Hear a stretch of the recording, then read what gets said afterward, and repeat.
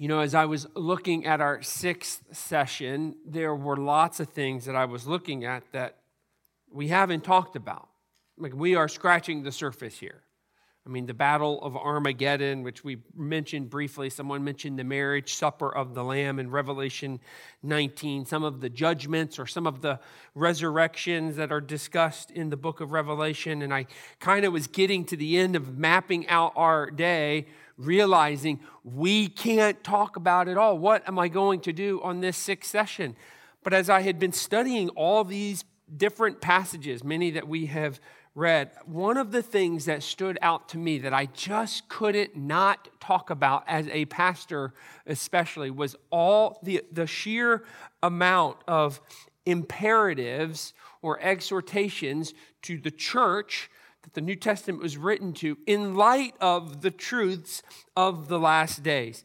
It was astounding to me how so many passages didn't just give us facts about the future or timelines or charts about what was going to happen in the future, but how every single passage would always make it a point to talk about what should this do in the life of the believer today. And so for this last session, I thought, I recognize we haven't talked about everything, but I felt like it would be almost a disservice to not scratch the surface of the imperatives that are tied to the fact that we are living in the last days. In other words, what do we do from here?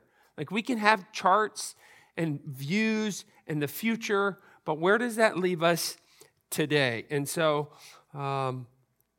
in one sense, I think it makes sense to connect thinking about the last days and thinking about the book of Revelation with how are we going to live now. I don't know if you've ever had the question asked to you, if you had 100 days left to live, what would you do? If you had 10 days, 20 days, what would you do, right? Because when we start thinking about a limited amount of time before us, that impacts how we should live today. And so that's how I want to close our time.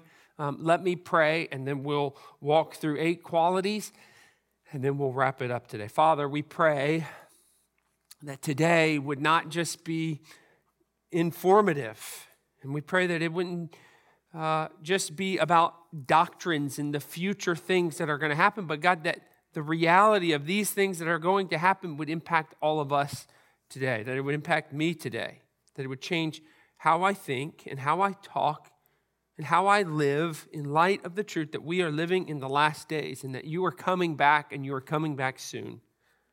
And so, God, we pray that we would move from just thinking about facts in the future to thinking about what does this mean for us right now.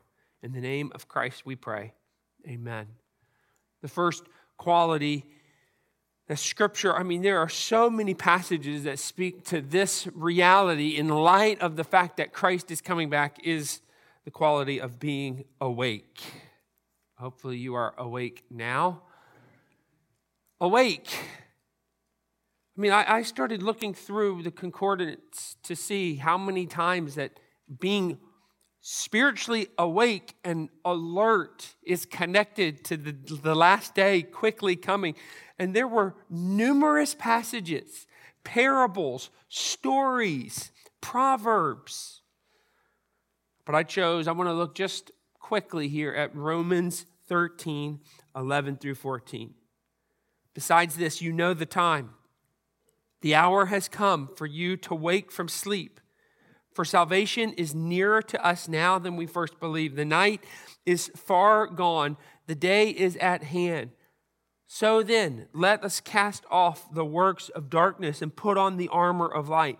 Let us walk properly as in the daytime, not in orgies and drunkenness, not in sexual immorality and sensuality, not in quarreling or in jealousy, but put on the Lord Jesus Christ and make no provision for the flesh to gratify its desires. So if you just look at the passage I have here highlighted in red, 4 different times we see the truth that we have been talking about all day. We are living in the last days. You see in verse 11, the hour has come. Second time in verse 11, for salvation is nearer to us now. Verse 12, again, the night is far gone. And then again, the very next phrase, the day is at hand. 4 times. And we have spent, in essence, 5 hours making this point that Paul makes 4 times in 2 verses. We are in the last days. Christ is going to come back, and we don't have a lot of time. The phrase that, or the reality in our house, we joke, when we hear the garage going up in our house, that typically means I'm at home with the kids. Ashley is either working or grocery shopping or running errands. And when we hear the garage going up, you know what that means? We do not have long to clean up, but we better get up. And we've got about 15 seconds. The dishes better be in the dishwasher. We better have everything looking nice. But this is the reality that Paul's discussing. This is what he's saying. Your time is short. He is coming back very soon. And so what follows this reality that we've talked about? 6 verbs or exhortations or imperatives, 6 of them in the rest of the passage, as if to say 4 times over and over, the Lord is at hand. The night is almost over. The morning is coming. He is coming back. What do we do with that? Paul says, here's 6 verbs that you are to do in light of this very near future. 3 in the negative, 3 in the positive. Let us cast off darkness in the positive. Let us not walk in orgies, drunkenness, sexual immorality, sensuality, or quarreling or jealousy. Make no provision of the flesh in the negative. Then the 3 positives. Put on the armor of light.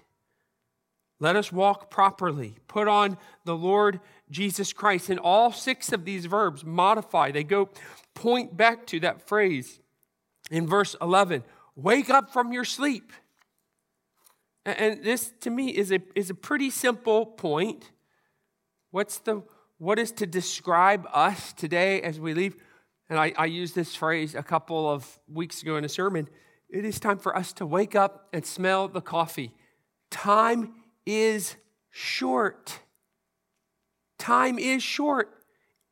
And the one phrase that I think kind of captures this passage that I liked, our hope makes us holy.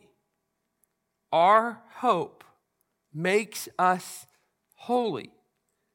Our faith and our understanding and our belief in everything that we've talked about should motivate us to wake up to how we live today, knowing that we have to answer for the life that we live today.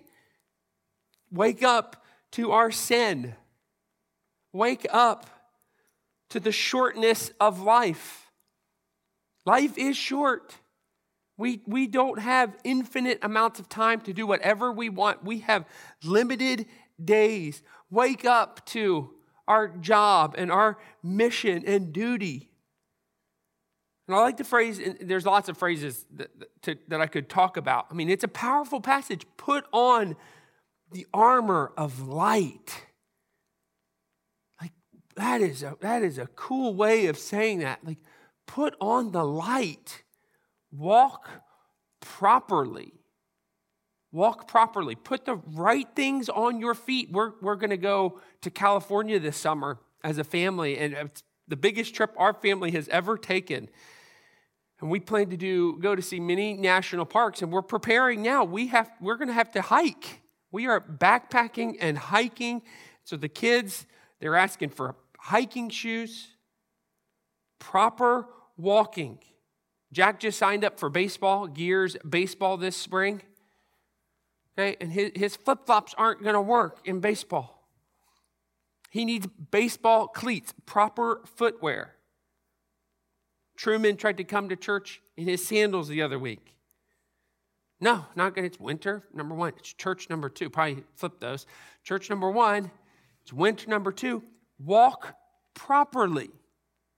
Live your life. That's the metaphor of walking in the New Testament. How you carry yourself and live your life. Walk properly as if you really believed Jesus was going to come back as judge, as light, as truth, as redeemer. And not in orgies and drunkenness and sexual immorality and sensuality. And this laundry list of things. What do they all have in common? These are passions of the flesh, of the here and the now. It's the opposite of the fruit of the Spirit. Wake up and walk and live in holiness. Love the appearing of the Lord more than the things of this world. And so as believers who say, we believe in a second coming, and it's coming soon and quick and unexpected, we must therefore then wake up. The other passages, I'm not going to talk about those. Read them, though. There's the parable of the 10 virgins in Luke 21 and 1 Thessalonians 5. Good passages about waking up and being alert. Secondly, standing firm. I put 2 in this one. I fudged a little here. Standing firm and sober-minded. I started looking at the passage in Matthew 24, a passage we've read over and over. There's 2 qualities here. As he sat on the Mount of Olives, the disciples came to him privately, saying, "Tell us, when will these things be?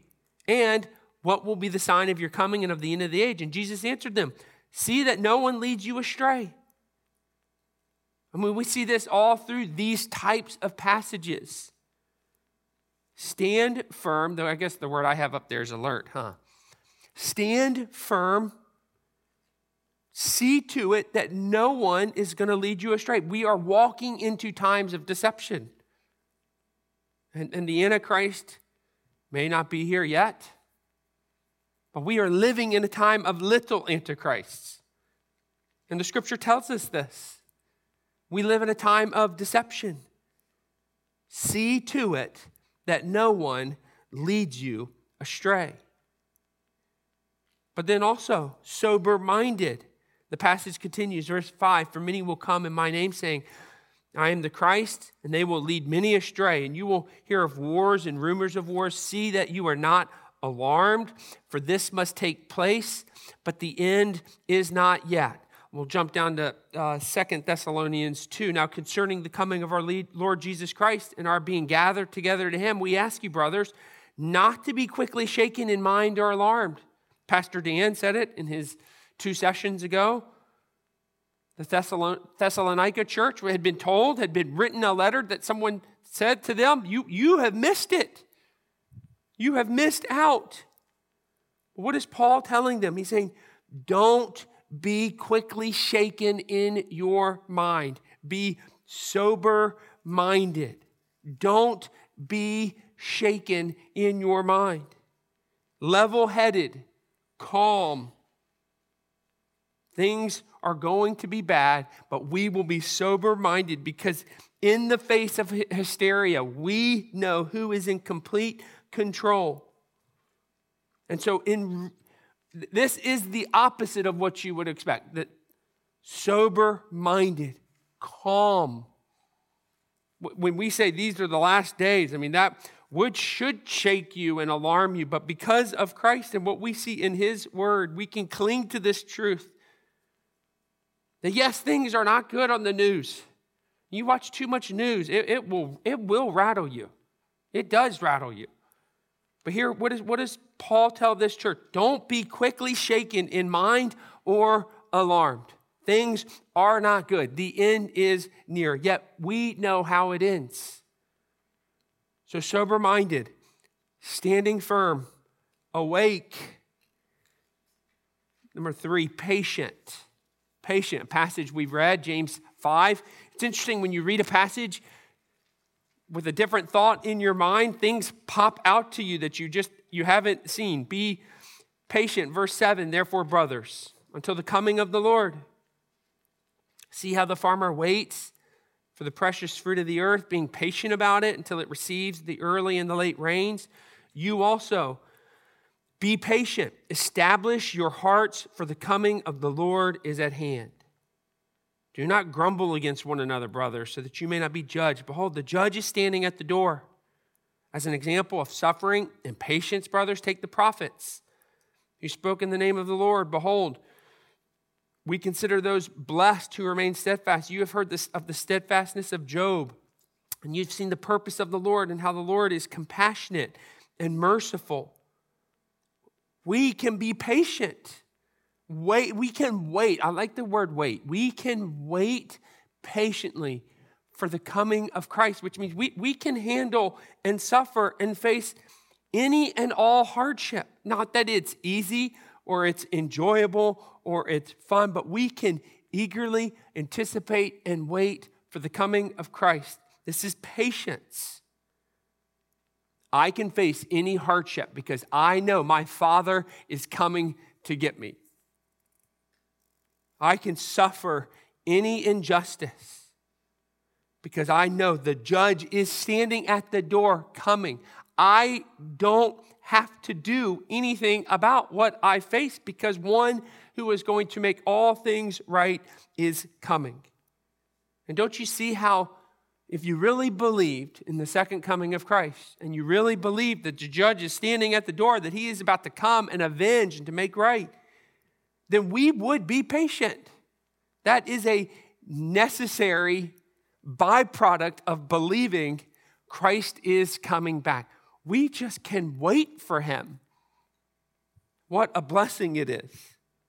What a fruit of believing and thinking through this doctrine. Now we can be completely patient, waiting for him.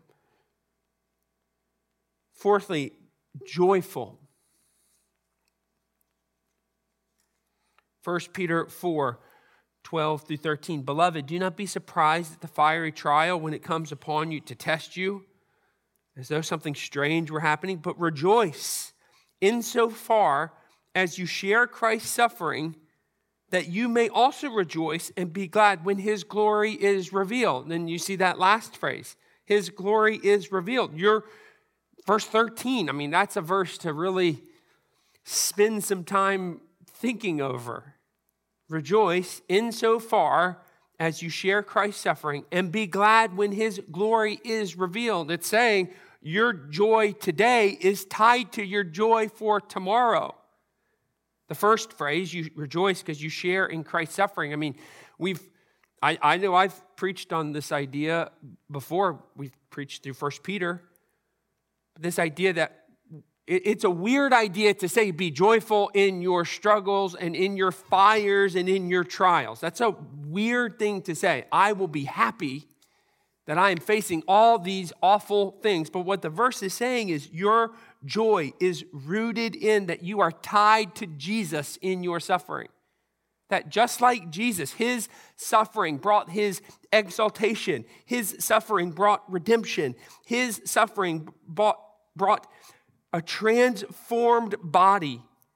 And when we suffer, we are tied to Jesus in his suffering. And so our joy is tied in the results of what happens in our suffering. We follow his footsteps. And so our suffering it's not meaningless. But then the second part of this little phrase in 1 Peter 4, our rejoicing is tied to his future glory that's going to be revealed. This was a deep concept for me, thinking we can rejoice today because we know that we will be glad tomorrow when he comes for us. A day is coming when God's glory will be revealed. Matthew 25:31, I think, says it in a really beautiful way. When the Son of Man comes in his glory and all the angels with him, he will sit on his glorious throne. Now just picture that. When the Son of Man comes in his glory and all the angels with him, he will sit on his glorious throne. God's future revealed glory gives us joy today. That's what we're being told in 1 Peter. We can be joyful though we suffer today because we know one day a glorious Jesus and all his angels are going to be coming back. So we can be joyful. Even though we're talking about the end of time and the end days, the last coming, we can have joy because we know a glory is coming. Fifthly, I have two words again. I couldn't figure out which one I liked it better. Gentle and compassionate. So what should be our response in light of this end-time eschatology doctrine that we've talked about today? Well, one of those is we should be gentle and we should be compassionate. Philippians 4:4-7. Rejoice in the Lord always. Again, I'll say, rejoice. Let your reasonableness be known to everyone. The Lord is at hand. Now, who has a different translation there for verse 5 in the Bible? I guess you guys are all looking at your sheets. Does anybody have the NIV with them today? I'll just tell you. I can just tell you. I was going to have you just share, but the NIV says, let your gentleness be known to everyone. The ESV says reasonableness. They have a little subscript, and then underneath they say gentleness is also a possible way of rendering the Greek word here. I prefer the word gentleness here because it's the same word that's used in the elder qualifications in 1 Timothy 3. So 1 Timothy 3, you don't have to turn there. I don't think it's in your book, but not a drunkard, not violent, but gentle. The opposite of this word in 1 Timothy 3 is violent. What's the opposite of violent? Gentle, I think, is a really good word. It's also in Titus 3:2. Speak evil of no one, avoid quarreling, to be gentle, showing perfect courtesy towards all people. I like the translation, be gentle to everyone. The Lord is at hand. I think Paul in Romans 12 gets to this idea as well. Beloved, never avenge yourselves, but leave it to the wrath of God. For it is written, vengeance is mine. I will repay, says the Lord. To the contrary, we are to live in the contrary. If your enemy is hungry, feed him. If he is thirsty, give him something to drink. So for by doing so, you will heap burning coals on his head. Do not be overcome by evil, but overcome evil with good. What is our role in the reality that we are living in the last days? That the one who is coming to bring judgment is coming. We're not to do that. Live gently, compassionately, care for our enemies, love our enemies, overcome evil with good. That is our call today. We know who wins. And so to the degree that we believe and hope in his very near coming, that he is coming as judge to make things right, all the more so we should be motivated, leaving a day like this of thinking about the truth and the reality. We should leave with full of gentleness and compassion. Why? Because we want people to see the gentleness and the compassion that's theirs in Jesus Christ. Let your gentleness be known to everyone. The Lord is at hand. It doesn't get clearer than that. Time is almost up. Be gentle and compassionate and caring to everyone. Number 6, outspoken. I've read parts of this passage, but we'll read it again.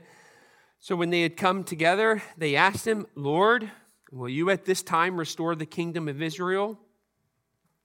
And he said to them, it's not for you to know times or seasons that the Father has fixed by his own authority, but you will receive power when the Holy Spirit has come upon you, and you will be my witnesses in Jerusalem, in all Judea and Samaria, and to the ends of the earth.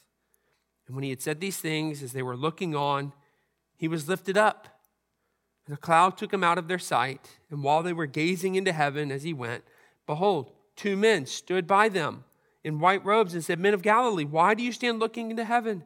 This Jesus who was taken up from you into heaven will come in the same way as you saw him go into heaven. I mean, I love this. This passage is so interesting to me. It's funny to me. I've already talked about, they're still asking Jesus the same questions they've been asking him. Are you going to restore the kingdom now? And what's the response? No, that's not what I'm doing. No, you have a new job. Go and be my witnesses. Be outspoken in talking to other people about who I am and what I've done and what I've come to do. But the part that I love the most is verse 10. And while they were gazing into heaven as he went. They're just looking up into heaven, just wondering, is he going to come back? What's he going to do? They're just thinking about all these end times things. What's going to happen? Where is he? And what does God do? God has to send two angels down just to pour some cold water on them. He sends them two men in white robes. And what do the angels say? Why are you looking into heaven? Now is not the time to be fixated on heaven. You have a new job, and it's not to figure out the time or the season that he's going to return. He's going to come the same way he went. He's going to come right back. Stop gazing into heaven and go and be my witness. That's your job. And it's our job.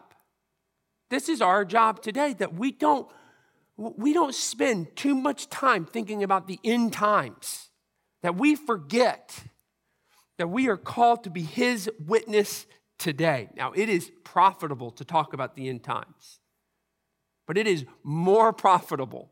It is more profitable to be a witness to the love and the grace and the mercy of Jesus to our neighbors. This is the call for the church today. Don't be stuck gazing into heaven.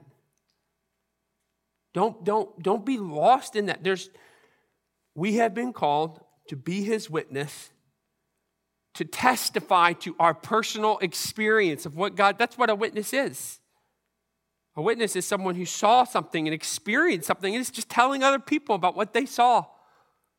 It's the easiest thing to do. We don't have to have an equipping class on being a witness. It's what has God done in your life? Now just tell people about it. We tell people about personal experiences all the time, places we love to eat, things that we've done.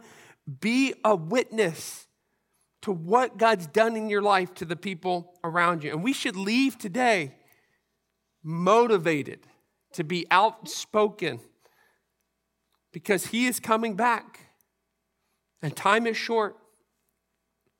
Number 7, encouraging. We should leave today and we should be motivated to be encouraging to one another. A really great passage. I don't think we've read this one today. Hebrews 10, 24 and 25. Let us consider how to stir up one another to love and good works, not neglecting to meet together as is the habit of some, but encouraging one another, and all the more as you see the day drawing near. So every verse that we've read, there is a connection in the verse with the day is soon, with the quality that we're listing. And here it's very clear. All the more we need to be gathering together as the church so that we can be encouraging because the day is drawing near. Now, why? Why do we need to put such a priority to meeting together as the local church and so that we can encourage one another? Why? Well, because we've talked about it all day. The end times are going to be marked with deception. People's love for God growing cold. Go back to 2 Timothy 3. That's why. This is what the world is filled with. And if we're not careful, we become like those descriptions in 2 Timothy 3. And so what should we be like in result of having a day of talking about the end times? We should be fully committed to being a part of the local church. What does church do? It warms up your love in worship. It gives you an opportunity to encourage people. I mean, it's what church should be. That you have people around you who love you enough to call you out, who can encourage you when you're down. That's why we have grow groups and community groups and why we meet on Sundays, so that you can be encouraged about the week ahead. And when you stop attending church, quickly you can become discouraged. And so this quality seems to be very clear. It's mentioned again in Hebrews chapter 3, 12 through 13. Take care, brothers, lest there be in any of you in an evil and unbelieving heart, leading you to fall away from the living God. But exhort one another every day, as long as it's called today. So that's another reference to one of these days it's not going to be called today anymore. We're going to run out of todays. That none of you may be hardened by the deceitfulness of sin. We are living in the last days, and all the more we need to be encouraging one another in the local church. And we can't do that if you're not in church. If you're not connected, if you just come and sit and leave, like that's not the local church. We need a church of people who love one another and families all together so that we can encourage each other against the deceitfulness of sin and the hardship of life and the burdens that we have to carry. And then lastly, the best for last, we should leave a day like this and we should be prayerful. 1 Peter 4, 7 through 8, the end of all things is at hand. I mean, just think about that phrase. I know we've said this phrase 100 times today, but if on the news tonight, the newscaster got up and said, this was their announcement, the end of all things is near. I mean, it'd be pandemonium. If you're watching Wheel of Fortune tonight in the bottom ticker, just these words, the end of all things is near. I mean, that would not settle well with you. If the president got on television tonight and made an announcement, the end of all things is at hand, there would be panic and there would be chaos in our world. And here we have it, 1 Peter 4, God is saying it to us. What is our response in light of the fact that we have pounded over and over again today? It is not panic and it is not chaos. Therefore, be self-controlled and sober-minded for the sake of your prayers. We pray. We pray and we think sharply. We have peace. We're sober-minded. We know, yes, it is near, but we know who's in control and we know who is coming and we know who has every step of the way. And what is our role? Our role is to leave today and to pray. And so when we pray the Lord's Prayer, your kingdom come, that's what we pray, your kingdom come. What are we praying? We pray that the kingdom of God would reign in the hearts of people. So we pray that people would come to know Jesus as King. That's what we pray. The end of all things at hand. We pray that God's kingdom would come, not just literally come, but that it would spiritually come and reign in the hearts of our family members who don't know Christ, and our neighbors who don't know Christ, our siblings who don't know Christ, our friends who don't know Christ. We pray that we would be strong and steadfast as the times are hard and difficult. And so that's where we are today. That when we say, come, Lord Jesus, come, our hope is that we can leave and that we would be a church awake to how we're living, that we would be sober-minded, firmly rooted in the truth that we've been taught, patient, joyful, gentle, and compassionate, outspoken for the gospel and encouraging to the saints, and that we would pray, entrusting all things to him who has it all held together. Let's pray. Father, we thank you for today. And I pray that you would help us to be who we're supposed to be in light of the truth that the day of the Lord is at hand. Help us, Father. Awake us. Awake us where we need to be awoken, where we have fallen asleep and been lazy, where we're living in darkness. Show us, Father, where in our lives that we need to wake up and see how we're living. God, help us to be firm and to be sober-minded, not to be quickly persuaded, to not be anxious or quickly shaken by the news or whatever else is being announced, but that we know you are in complete control. May we be patient as we wait upon you, as we persevere hardship and pain and injustice. May we be patient. We know, Father, you are the judge and you are standing at the door. And we trust that and we hold on to that. We cling to that. Give us joy in our suffering. Give us gentleness and compassion with our neighbors. Give us courage and boldness to speak out and to be a witness, to testify to who you are and what you've done in our lives. May we be boldly encouraging as a church, saying the hard things in love when they need to be said, in relationship with the people around us in our church, because that's what we need as the day comes to an end, lest we be hardened by the deception of sin. And then lastly, Father, may we be a people who praise, a people who bows down before you, who trusts you, who lays everything out before you. God, we pray, Lord, that you would come, and that we would be, while we wait, that we would be the people that you've called us to be while we patiently wait for you. In the name of Jesus, we all pray. Amen.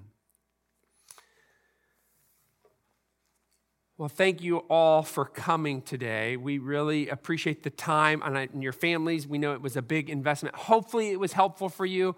We're going to send out a survey early next week to get some feedback. If there's other topics you'd be interested in having a time like this be taught on, I'd love to hear. We'd love doing these. This is a really effective way of doing some teaching. And so please fill out the survey. Just let us know how today went, what we could do better with, some other things that we could teach. But thanks for coming.